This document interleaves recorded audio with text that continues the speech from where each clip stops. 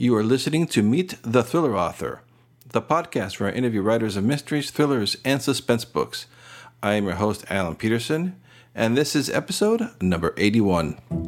In this episode of the podcast, we'll be meeting Michael Lindley, who is an Amazon best-selling author of thrillers and historical mysteries. Michael's books are set in idyllic locales and often have intriguing historical context to them. He now writes full-time, having stepped away from a career in marketing and advertising, and divides his time between northern Michigan, Colorado, and Florida. Before we get to the interview, I'd like to talk to you about the Dan Brown Masterclass. If you're an aspiring writer or an experienced writer of thrillers and you want to learn how to craft page-turning suspense like Dan Brown, I highly recommend his masterclass at thrillingreads.com/Brown. We'll have access to 19 lessons. It's his first ever online class, and Dan Brown teaches us a step-by-step process for turning ideas into page-turning novels. It's 100% exclusive content from the masterclass. Highly recommend you check it out. Even if you're not a writer, if you're just a fan of thrillers and a fan of Dan Brown, it's kind of cool to see how he crafts his books, his huge hits like the Da Vinci Code. So highly recommend you go check it out at thrillingreads.com/Brown. It'll help support this podcast if you sign up to this class through that link. All right, let's get to the interview with Michael Lindley. Hey everybody, this is Alan with Meet the Thriller Author, and on Skype I have Michael Lindley with me. How are you doing this afternoon? I'm fine, Alan. Thank you for having me today. Oh, you're welcome. Thanks so much for coming on the show. I appreciate it. For our listeners who might not be familiar with your books and your background, can you tell us a little bit about yourself, please? Yeah, I have 6 novels that are published now. They're in a series that's called the Troubled Waters Suspense Thriller Series. And all the stories are set on lakes and oceans and rivers, and more recently, the low country of South Carolina. So that's the Troubled Waters common thread. There are actually 3 different kind of mini-series within that. The first 2 are set up in northern Michigan, where I am today, back during the 1940s, with a parallel storyline in present day. The third novel is set in Atlanta and a small town called Grayton Beach, Florida, back during the Prohibition years. Some fascinating history there for that third story. And then my more recent books, the last 3 books, are set in I call the low country of South Carolina, Charleston, Pawleys Island, a fictional Dugganville, South Carolina that I've created. So I guess I would describe my genre as mystery thriller and romantic suspense. All the stories feature men and women who are in relationships that face all kinds of challenges: tragic loss, betrayal, murder in some cases. All the food groups of treachery and menace and mayhem that you find in thrillers. I guess I've always enjoyed suspense thrillers from writers like Dennis Lehane and James Lee Burke, Harlan Coben, and lots of surprising twists and unexpected outcomes in those stories. So I've tried to capture that sense of anticipation and surprise in the stories that I write. The common thread of the series is the water, but the different characters then, obviously, because they're time periods. Yes, as I say, these books have been written over close to 15 years now. So the first 2 pair of stories, again, set in northern Michigan, the third in Florida, totally different characters. Matthew Coulter, in that story called Bend to the Tempest, is the son of the family who runs the liquor trade in the South, fictional family. He's betrayed by his brother and faces a whole series of challenges related to that, and love affairs that are doomed to fail and such. But set also in Grayton Beach, Florida, which is a really interesting town on the north coast of Florida near Destin, that back during the Prohibition era had a whole history of moonshiners and bootleggers and a killer hurricane that blew through the area that I've woven into the story. And then, as I mentioned, my last 3 books, Lives We Never See, A Following Sea, and book that debuts this Friday, actually, Death on the New Moon, are all set in South Carolina, Pawleys Island, Charleston, a town that's very similar to Georgetown. It's kind of set on the inland coast there. And storyline that begins during the Civil War, but again has a parallel story set in present day with two characters, a free legal clinic attorney, Hannah Walsh, and Charleston Police Detective Alex Frank, who are in the next three stories. Hannah finds her husband murdered and involved in a failed land deal with a pretty dangerous crime syndicate. They think that she's hidden away several $1 million from that deal that they want back, and will go to great lengths to get it, including kidnapping her son. So the police detective Alex Frank comes into the story along with the FBI and tries to help her with that. And then their storyline continues through the next couple of books as a romantic relationship develops and additional challenges and crimes they have to deal with. We're talking on June 19th, so by the time this airs, though, Death on the New Moon will be out already, so people can go check out your latest book. Yes. Exciting, right before a book launch. It is. Nervous and exciting. Long list of to-dos that I'm still working on. As you know, it's quite a process in the last couple of weeks to get everything ready. Were you always wanted to be a writer? No, I've always been writing. Even back in school, I always enjoyed writing short stories, and even back in grade school and junior high school, had a poem published by one of my English teachers in high school, gave me some early encouragement, and I started a couple of novels in college, but like many, never got to the finish line with them, and then had to go to work, a career, family, and such. And it was not until I was that magical birthday, it's something about 50 years old. It's kind of a wake-up call for all of those things that you still have on your bucket list, so to speak. And one was to go back and finish one of those novels. And have a long story short, it took about 5 years, but the germ of an idea from a book I started in college came together as my first novel. In 2008, I guess, is when it was finally published. But so I retired. I've worked in the marketing and advertising industry for over 40 years. I was always writing professionally in that respect, more business writing than creative writing. And starting in 2005, began working on my novels, and I retired just 2 years ago. So I'm writing full time now, which is wonderful. And I can set my schedule around both writing and marketing, as you know, is an essential part of the business as well. Yeah, that's good that you had your background in the marketing and in advertising, because that's usually for writers it's a hard beast to put your hands around. So it's good to have that skill set nowadays. Well, you think 40 years in marketing communications, I worked for some great advertising agencies, would prepare me for this, but book industry is a unique animal into itself. I'm learning every day, successfully build a platform, grow, and engage readership. And there's so many tools to do that today with email and social media and online advertising, publicity, author partnerships that you create, outreach like this podcast, obviously. So it's, it's an essential part of getting your stories out there. And so what's your writing process like when you first start getting the idea and you sit down to write it? Do you outline, or do you just kind of start writing it, or how's your writing process develop? All my stories, interestingly, it started with a kind of a compelling location. As I mentioned, northern Michigan resort town, Prohibition era Atlanta, and the north coast of Florida during the 1920s, and then the low country of South Carolina back during the Civil War and in present day. So just really beautiful, idyllic kind of locations, and then a story idea will develop. From that, really, the characters will come together. And so essentially, I just have a concept, and I build it around, obviously, a protagonist that is going to have a relationship and then face some serious challenges.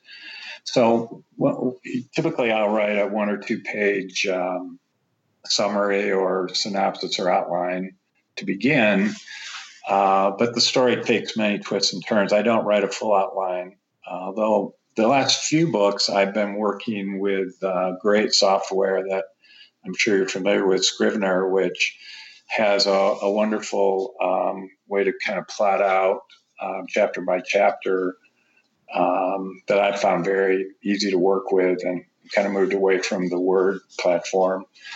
And it allows you to keep all of your research and notes and character profiles and such all in kind of handy range to refer back to.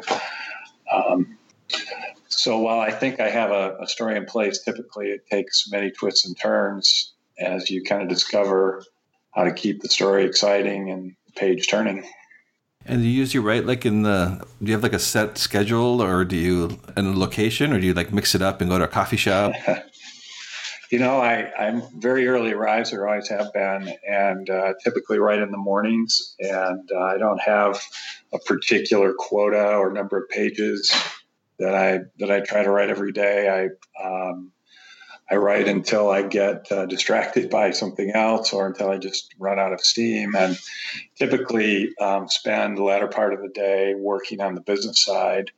I'm independently publishing my books. And so I'm responsible for, soup to nuts, obviously, from production and distribution and marketing, and as well as the writing. So it's really an interesting business. There's, as I say, with this book launch coming in a couple of days, the number of boxes to check gets pretty considerable. Yeah, it is kind of crazy how much stuff needs to be done as an independent, from the editing and proofreading and the covers and the marketing. Yeah, self-publishing has come a long way. When I started in 2005 and had this first book finished, had it professionally edited, felt pretty good about it, and started reaching out to agents, as most writers do. And there's a interesting catch-22, of course, with finding an agent. To get published, you need an agent, but to get an agent, you need to be published typically, and or have an incredible celebrity platform. So they're confident your books will sell through. So over a 2-3 year period, I had, well over 200 thank you but no thanks kinds of interactions with some great agents, and some encouraging feedback from a few that kept me going. But then I started looking more into the growing self-publishing opportunities, and it was very different. 15 years ago, there were some kind of soup to nuts platforms that you could get involved with that I started with. But eventually I found partners that I could do all this on my own. So I work with book cover designers, book formatters, editors, distribution partners like Amazon and Drafted Digital and Ingram, of course. And I just find it's much more flexible. I have control over the whole process, and not ruling out continuing to find the right agent and publisher down the road. But I find this, a pretty viable way to approach the business. And so were you always a fan of thrillers and mysteries before you started to write them? I was. I have a lot of favorites. I mentioned Dennis Lehane. I think James Lee Burke is in my opinion, one of the best writers out there today, with his Dave Robichaux series down in New Orleans and Iberia Parish, Louisiana. But I grew up reading a lot of different genres. I always enjoyed Hemingway, frankly. I'm sitting here in northern Michigan looking out at Lake Charlevoix. Hemingway used to hang out across the lake here in the early 1900s. And I've always enjoyed his work. I've been to his writing studio down in Key West at his home down there. But over the years, I've kind of moved into, reading Ludlum and Grisham, and more recently thrillers like Vince Flynn and his Mid-Trap series, and Brad Thor and his Scott Harvath series of stories. Daniel Silva and the Gabriel Allon books are probably my favorites right now. So that whole spy thriller genre, I still read a lot. I actually have a story idea that I'll get to eventually in that genre, but I feel like I need to stay focused now in this kind of suspense thriller, romantic suspense space, as I'm trying to build my readership there. Yeah, they're doing well, so it makes sense that you want to keep the momentum going. Yes. So I noticed that also that you did well in the historical thrillers category, and I was kind of curious about that. So that's like we were saying that in your one story where that was woven into an actual hurricane that had happened. So that's part of the historical thriller back scenario, right, that it's based on a real historical event. It is. In that particular case, my third book, again set in Florida and Prohibition era Atlanta, was more around kind of the general state of the city during Prohibition in Atlanta, as well as this kind of remote Florida town that the hero runs off to for respite from his family. And he encounters a gangster who's kind of hiding out down there, who he befriends, and falls in love with a woman who's really troubled with some issues down there. And they get into all kinds of trouble. But really, my first book is where I started with an historical context. There's a book called Seasons of the Emily, which has now been retitled The Emily Affair. The Emily is patterned after an actual yacht that was here on Lake Charlevoix in the 1930s and 40s, a 190-foot cruising yacht. It was owned by the family that, the Olds family of Oldsmobile, actually, that lived in the area at the time and had this magnificent yacht. So I patterned a story about the family, fictional family, the Comptons, who owned that boat, and their daughter, Emily, who falls in love with a local boy whose family owns a boatyard on the lake, as my great-grandfather did many, many years ago, which was kind of the inspiration for the story. And class struggles and other issues, and actually a brutal murder kind of get in the way of that relationship. But about halfway into writing that book, I started thinking, wouldn't it be interesting if this classic yacht came back to Charlevoix in present day with a new owner, and he meets a woman who's a descendant of the earlier family who owned the boat, and a relationship develops there, and it kind of created this dual narrative that several of my books since have taken that approach. I find it really interesting to write about a place both in an historical context as well as in present day. And how much research do you have to put into that? Because it'd be difficult, because you want to say reach for the cell phone or right on the computer, and they can't do that with those. Yeah, there's great resources for just about any location. Charlevoix Historical Society has been very helpful, partnered with me over the years to dive into their files. That's where I found out so much about this boat, what the town of Charlevoix was like back in the 1930s and 40s when my story is set. The internet has all kinds of resources for that. Really the same with Graton Beach back during the 1920s. The storyline of my last three books, though, began with the nugget of an idea that centered around the Civil War. I came across the fact, I was thinking about writing a story about the last soldier to die in the Civil War. It just came to me one day. And as I was doing that research, I found out that there was a battle fought 6 weeks after the war actually ended. The Civil War actually ended 1865, and there was the treaty had been signed at Appomattox, and everybody was going home. But there was a Union outpost on Brazos Island, Texas, just offshore from the Rio Grande River and the Mexico border, with a Union Army officer, colonel down there, who had kind of been sent there to keep him out of trouble, even though he was a West Point grad. He apparently wasn't a very good officer, so they put him down there just so he couldn't do any damage. This is a true story from the research that I've done. And he commanded about 300 soldiers on this remote outpost to kind of keep an eye on the Rio Grande harbor or entry to the river. And the war ended, and he had nothing on his resume and felt that he needed to create a reason to go attack the Confederate garrison in Brownsville, about 10 miles away. And he did that not knowing that one of the Confederate Army's best battle commanders was there, knew he was coming, and terribly unfortunate battle. A lot of people were killed and injured, and the Union Army was defeated in that battle and went home with their tail between their legs. Just kind of a very, very interesting story. So I decided to create a fictional story about an officer who becomes an unintended victim of that. He's blamed for the Union failure. His life is ruined. Kills a Confederate officer in that battle, and a year or so later feels he needs to return to South Carolina to deliver a letter to the widow of that Confederate officer that he found on his body. And of course, a relationship develops there. But again, as I got into that story, it occurred to me it would be interesting to write a present day storyline of a descendant of this widow's family, who's in Charleston, and Pawleys Island still owns the home on Pawleys Island that was there during the Civil War. That's Hannah Walsh. who is kind of the heroine of the last three books in this new one that's coming out on Friday, Death on the New Moon. And can you tell us a little bit about that one? Yeah, so Hannah runs she's an attorney that runs a free legal clinic in Charleston. Her husband's deceased, and it's murder from her previous book.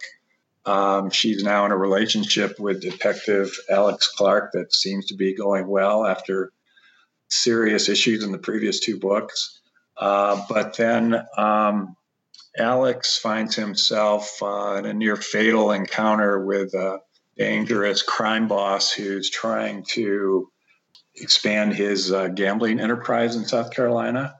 And he has a pretty ruthless assassin who's taking out anybody who's getting in the way of that happening. And Alex finds himself in the crosshairs of that. So as Hannah gets involved with trying to help Alex through all of that, she is also helping a young woman who's facing the tough decision, a tough medical decision that her family's opposed to, and she has to help her through that. And then to make it even more interesting, an old lover from her past returns and kind of sets the whole relationship with Alex at a delicate place. So all of that comes together in Death on the New Moon. And so you mentioned earlier you're continuing the Troubled Waters series? Yeah, so all of the books are really in that category of the Troubled Waters series. And the next book I'll write will continue the Hannah and Alex storyline, which is gaining very nice traction. But I do plan to revisit earlier books, the two Michigan books. I've got a storyline outlined for a third in that kind of mini component of the Troubled Waters series. And also have an idea to revisit the Atlanta and Graton Beach, Florida story to kind of pick up on the middle of Matthew Coulter's life and continue that story, which was called Bend to the Tempest as well. And so you're keeping real busy with. I am. It's great to be, I say retired, but I feel like I'm working more than I did in my corporate job. But it's a labor of love. I wish I had a little more time to write. Actually, as I mentioned, the business side of it is quite demanding, and I'd like to be working every day on this next story. But really, 6 weeks before a new book launch, you really have to focus most of your time on the business side of things. So excited to get this new book out, but then dive right back into the next story. How long does it usually take you from the time that you get the idea, sit down to write it, to be finished with the first draft? The first book I finally wrote while I was working was probably over a 5-year period of time to get it finally edited and ready to start submitted to agents. I remember I had revision 22 in my PC at one point, so it was a long process. But I've learned a lot since then. In retirement last years, I've finished and now published 3 books. Typically takes about 6 months for me to get to a finished form that I'm happy with. And hopefully I can continue to increase the productivity there just because I enjoy it. And I wouldn't mind even having a couple books going at the same time, frankly, so I could start working on some of these other genres, the spy thriller genre particularly. Yeah, the readers really liked new books out a lot. I've noticed that from the self-publishing perspective. They really don't like to wait around for the next book, which puts a little more pressure on us. No, there's some very prolific authors out there. I look at the series that are coming out, and with the distribution like Kindle Unlimited, where people can download books and just read all night long, and then want to read the next one tomorrow. A lot of authors are trying to put out 10, 12 books a year. That's a big task. Yeah. Are you Kindle Unlimited or are you wide? I have both, actually. My earlier books are in wide distribution through Ingram and Amazon and Drafted Digital, so that they're out to Kobo and Barnes & Noble and such. These last 3 books I've been exclusive on Amazon, and it's been very good experience. You don't have to do that forever. It's the good thing about it. You can take the books wide after a while and expand distribution, but there are some great advantages to the Amazon platform. I can't remember the number of readers on Amazon, but it's millions, obviously. And but there are also 10 million books out there on Amazon. So it's a real challenge to distinguish yourself and reach people that are looking for those kinds of books. And I noticed I was visiting your website that if people want to check it out, also you're giving one of your books for free at the michaellinleynovels.com. Yeah, that's correct. Yeah, I found after that book was out for a number of years that it was a great way to put out on Amazon for free and on my website for free to introduce new readers to my work. And it's in that respect, it's become number one on the Amazon platform for free downloads on numerous occasions for mystery, thriller, and historical mysteries and thrillers. There's a number of categories that it's been number one. And then my more recent book, the first in the Hannah and Alex series, recently reached number one on Amazon. Where a similar promotion offered at Amazon platform free for 5 days in advance of this new book coming out. And there were over, I want to say, close to 6,000 downloads a week. That hopefully those people are all anxiously anticipating my new book this week. So they have great tools like that help you reach out to a new audience. And where else can the readers find you? You got your website, obviously, but you're also on social media? I am. Yeah, I have a Michael Lindley Novels Facebook and Instagram and Twitter under the username Michael Lindley Novels. I have a blog that I publish usually about monthly that gets fed out to my website, as well as those social media platforms that has updates on my books. But I also profile other authors that I enjoy reading. I done a whole series of great international thrillers. If you're traveling overseas, take Donna Leon. If you're going to Venice, Italy, for example. So it's fun to write about other authors. Recently did a profile and review of Rachel Kane, who writes terrific, gripping thrillers, the Stillhouse Lake series. And I reached out to Rachel to see if she would like to put a quote in the blog that I wrote, and she sent a nice piece to insert into my blog and offered to give away some signed copies of her books. So it's really been fun to partner with authors like that and help bring more attention to other writers that are in similar genres. Yeah, I see a lot about Rachel Kane on her book series, but I haven't read her books yet. It's on my big to read pile on my Kindle. Yes, the Rachel Kane, it's a Stillhouse Lake series, a woman who finds out her husband is a serial killer, and she is implicated in numerous deaths and has to flee with her family. They're really fascinating stories, very well written. But you asked about where to find my books. Mm-hmm. I'm also, the first three books are distributed through Ingram distributors, so they're available at all bookstores to be ordered.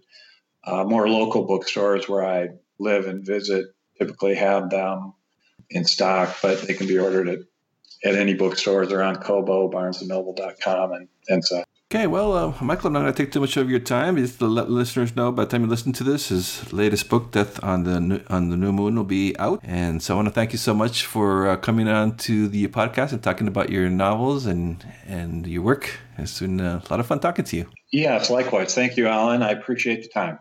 Thanks for listening to the Meet the Thriller Author podcast. Be sure to visit thrillerauthors.com to join the conversation, access the show notes, and discover great thrilling reads. If you enjoy the podcast, I'd love for you to subscribe, rate, and give a review to it, wherever it is that you're listening to this podcast, be it iTunes, Apple Podcasts, Google Podcasts, Stitcher, TuneIn, Spotify, wherever it is that you're listening to this right now. I would appreciate it. And please do check out my own thriller novels over at my website at alanpeterson.com. Until next time.